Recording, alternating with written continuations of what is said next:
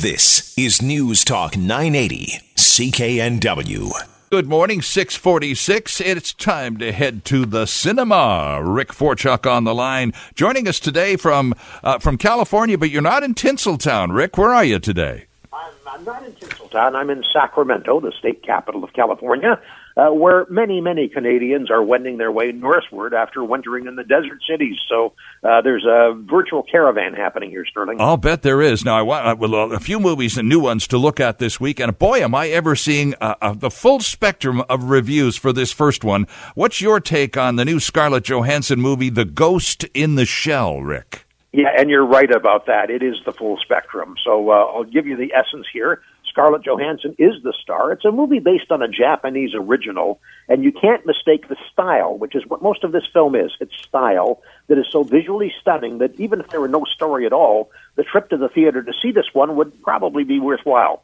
Johansson's character is the Major. An attack by terrorists has killed her parents and has left her body damaged beyond repair. But her brain in this near-future society, her essence, can be transplanted into a cyborg body that is virtually indestructible. And her mission now is to do as she is told by her superiors, or are they her masters? Now, there are a lot of scenes here that will remind you of The Matrix, Sterling, with the slow motion building incredible visuals. There are some Blade Runner moments as well. Juliette Binoche is the Major's superior, giving her the orders necessary to overcome some very bad people. In fact, almost everybody is bad here. The government can't be trusted, big business is an enemy, and even her friends may be something else. The story hangs together, although when the big reveal comes near the end, you can see it coming from a long way off, but that is a small price to pay for what is essentially a visual feast. The rating is 14.8, that's The Ghost in the Shell. Okay. You liked it then? Yes, I did. Okay. But it's one of those you gotta see it on the big screen kind of movies, isn't it? Yeah, it is. This is a go-to-the-theater movie. There's no question about it. If you're saying, well, we'll just wait until this one comes out on DVD or on demand, well, it'll be quite different then. It's a big screen movie. Alec Baldwin is back, this time in voice only, in The Boss Baby. What do you think of this one, Rick? Yeah, and this one, Sterling, you can wait until it comes out on demand and watch it on the small screen. You're right, it's Alec Baldwin. He's the voice of the toddler in this animated feature. Don't expect Donald Trump, though. I'm not sure that kids will get most of what this movie is all about, which is sibling rivalry and the thinly stretched premise that big business is more interested in getting people to watch puppy videos on YouTube than it is in promoting adults having families that consist of actual children. I think the concept gets lost on kids, even though it's maybe not a bad idea. The story's told through the eyes of a 7-year-old brother who feels like his place in the family has been hijacked when his new little brother shows up, complete with a 3-piece suit and a briefcase. Now, Baldwin does a fine job as the briefcase-carrying kid, but it's interesting to note that it seems that nobody has kids the usual way in this world. They just sort of show up, which is probably the one thing the target audience of 4 to 7-year-olds will really appreciate. They won't get most of the humor. There is some very inappropriate humor. It'll go right over the kids' heads. The adults will get it. The rating is PG. It's called The Boss Baby. It's not memorable, and it's not a go-to-the-theater movie. So it's one of those, wait for it, and it'll be, well, worth that wait, right? Yeah, I think that's true. And 15 minutes after you've seen it, you'll say, did I see that? What was that about? But it's okay. While you're there, it's fine enough. I saw Jessica Chastain on one of those late-night talk shows earlier in the week, Rick, talking about her new movie, and it's pretty serious stuff, isn't it? Yeah, it is serious stuff. You're right. It's called The Zookeeper's Wife, and she is quite exceptional in this movie. We've seen this story before, told in many different ways. People working to help Jews in World War II. In this case, Warsaw, Poland. Jessica Chastain is the real-life Antonina Zabinski, who, along with her husband Jan, played by Johann Heldenberg, saved hundreds of Jews from slaughter by using what was once the Warsaw Zoo as a pig farm fronting for a smuggling operation. Of course, there's the diabolical SS officer, the friend who can't be trusted and who could betray them at any moment. And what sets this apart from similar films are, well, the animals. Bear cubs, tiger kittens, you name it, they're all here. Some good performances, and that's just the animals, and a touching and at times heartbreaking story based on the unpublished diary of the Zabinskis, which actually became published in 2007. The rating's 14A, and as I said, it doesn't break a lot of new ground here, but as a true story with some exceptional performances, it's unique and it's really worth seeing, Sterling. Now, you think Jessica Chastain might be Oscar nomination material for her again? She's been there before. Yeah, you know what? I would say yes if it were November. The problem here with a release this early in the year is that by the time we get around to Oscar voting, people will have forgotten the movie, the people on the Academy, and that's too bad. But that's part of the Hollywood issue. You know, this is what happens in November, December. We just have this crush of movies. Everybody has to try to see all the movies that are trying to get nominated, and it's hard to see all of them when some really fine movies actually occur earlier in the year. I was just going to say. To answer your question, I would say probably not. Only because of bad timing on the part of the studio, if nothing else. I would say so. Interesting stuff. Let's move on to, by the way, I did a thing on Vancouver Consumer a couple of weeks ago. For the first time ever, Netflix is the most popular platform for viewing stuff at home in North America. 54% of households go to Netflix. 53% of them use recording devices, PVRs and DVRs and so on. But Netflix, for the first time ever, actually tops the go-to list for people. So no wonder they're programming as vibrantly as they are these days. What's new over there? Well, with a couple I'll talk about. The Grand Budapest Hotel. This is a movie from 2014.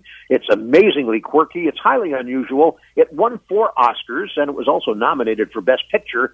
And it plays out in this location in a fictitious European country between the two major wars, between World War I and World War II. It is a comedy of sorts. It's also a caper movie. We have Gustav H., played by Ralph Fiennes, the concierge, who must apply his many skills in pursuit of giving his luxury-loving customers the best hotel experience possible. The story of a man who eventually comes to be the owner of the hotel is played by Zero Mustafa. That's Tony Robioli. It's against a backdrop of a mystery with a rare painting that's missing. It falls to the two of them to recover it. This is an interesting film. It is written and directed by Wes Anderson, who did Mount Rushmore and Bottle Rocket. It's a style that you have to either like or you don't like. It's sort of like a Will Ferrell movie.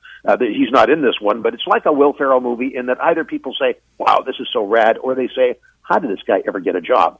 Grand Budapest Hotel is right there. You'll love it or you'll hate it. There's no middle ground. It's a 14A rating, Sterling. Rick, I'm trying to think, as you're talking about this and the Grand Budapest Hotel, there was also something about the Marigold Hotel, and this is an Indian-based movie, but it's not to be confused. It's not part of that because there were 2 in that series, weren't there? Yeah, that's right. These aren't even close. The Very Best Marigold Hotel. That's the one. And its sequel were just marvelous films. And yes, they were set in India, and the setting there was with retirees, mostly from the UK. Right. Came to India because they'd been cheated out of their retirement savings.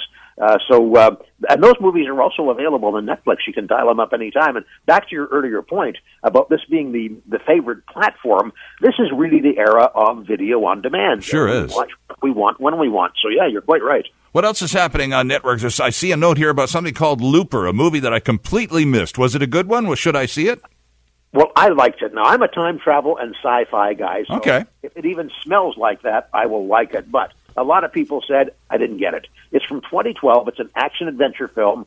The time travel element might leave you scratching your head. It's very convoluted. It's set in a near future. We follow the fortunes and the missteps of Joe. He's played by Joseph Gordon-Levitt.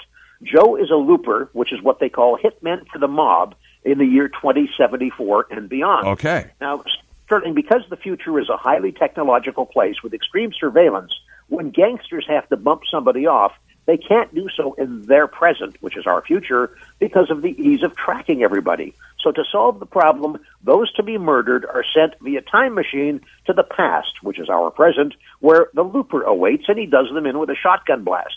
Loopers get very, very well paid, but the downside is if they don't get out of the business in time, the mob sends them back to be killed in a similar fashion.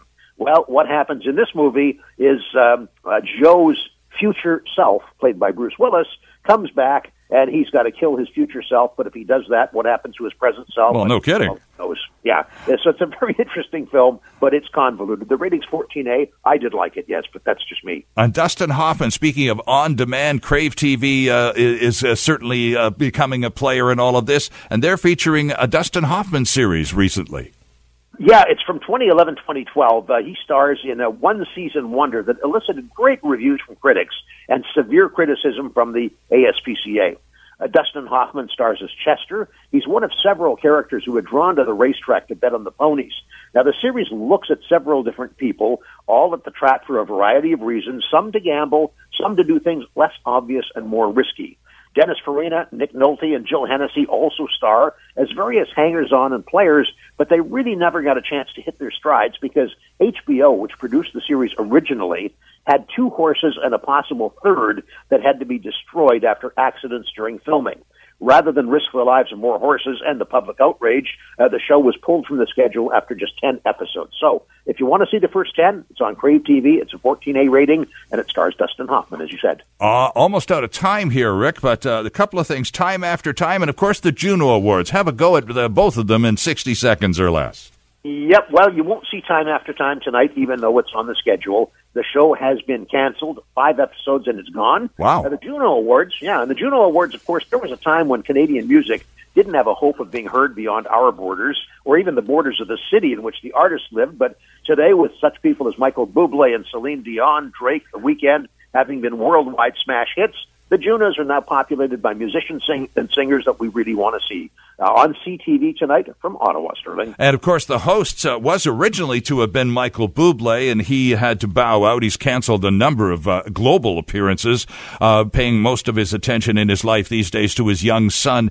and his battle with cancer. So Michael Bublé will be replaced by the combination of Bryan Adams and Russell Peters co-hosting. And apparently there's some big deal surprise mystery guest who's going to close the Juno Awards. And you're absolutely right, Rick. The show has become very world-class lately and promises to be very entertaining tonight. Yep, looking forward to it, Stirling. All right, Rick, thank you for this. We'll talk again soon. You bet. Thanks a lot. Rick's Picks from California today, from Sacramento. Just a couple of minutes. Vancouver's News, Vancouver's Talk. This is News Talk 980, CKNW. For most of us, crime is something we see on the news. We never think it could happen to us until it does. Loved ones are gone, and for the survivors, the scars will never heal. I'm Nancy Hixt, a senior crime reporter for Global News. And on this season of Crime Beat, I'll take you inside some of the most serious crime stories I've covered. Season 6 of Crime Beat is available now on Spotify, Apple Podcasts, Amazon Music, and all podcast platforms.